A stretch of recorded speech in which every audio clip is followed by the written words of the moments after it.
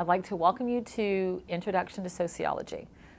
The subject is a passion of mine. I love interacting with our students on campus, teaching them to observe individuals, to read their body language, to listen to the words they say, to question why people choose to do the things that they do, what are their motivations, what needs are met.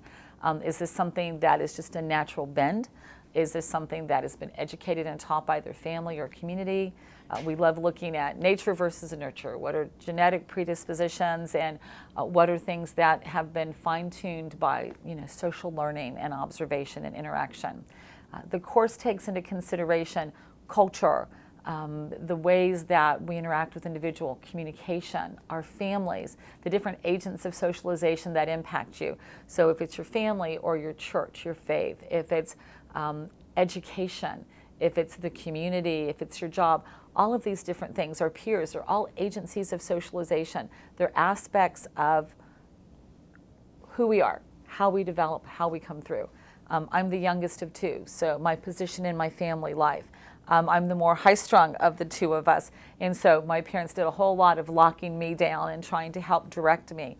I'm an observer, so where I may be tagged in today's culture as being somewhat ADD and distractible, that's really a skill in the field that I work with in sociology and social work, because I'm observing, I'm listening, I'm engaging, I'm interacting, I'm feeling, I'm thinking, I'm processing. Those are all aspects of sociology. This is a course that enhances who you are and who you can become. It helps us stop to think of the impact of our faith, our religion on us, walking daily and praying, asking the Lord for guidance and direction, for safety and protection, but then also asking Him to let us see other people through their faith and their thoughts and their culture. We're going to engage and look at gender differences, race and ethnicity. We're going to look at economics and the elderly, family, community, the way that our group settings impact us. I want us to stop and think about what social beings we are and how every aspect of who you have been uniquely and creatively made to be can impact other people. I kind of run all over the place. I stay really busy. I juggle lots of jobs. And so the one commodity that's the most important to me is time.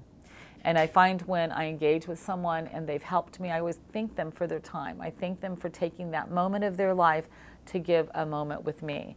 I enjoy working with individuals. My background is working with difficult and court-involved youth. And so as we discuss throughout the different chapters and we discuss this course, being able to stop as you're reading and as you're processing, making application to your personal walk, understanding why people interact and act the way they do, always asking yourself the question of what their motivations are. Those are very important filters to function from. I would work with my difficult kids and I would say to people, I don't think they wake up every day going, man, I hope my day stinks. This is the worst day of my life. I just can't wait for bad things to happen. They would wake up as hopeful as any other person, but who they associate with, where they go, what they do impacts them.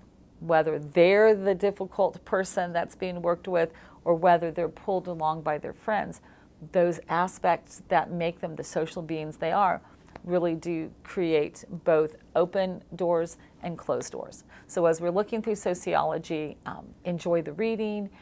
Please take and make good personal application as we're doing our discussion boards. Please be thoughtful of the other individuals you interact with. This is a great format and a great venue. This class can really challenge you and getting you thinking beyond your own personal belief systems to be open to and engage with other people and their belief systems. We don't have to change everything about who we are to be able to interact and love other people, but we have to be open-minded. So I will joke with people all the time that I'm a very conservative individual that's really open-minded and can engage with lots of different individuals and wanting to see them move towards successful, healthy decision-making, being able for them to understand themselves and their motivations better, and then for them to learn the skills of success to be able to accomplish the goals that they establish for themselves. So welcome to the course. I hope you enjoy it.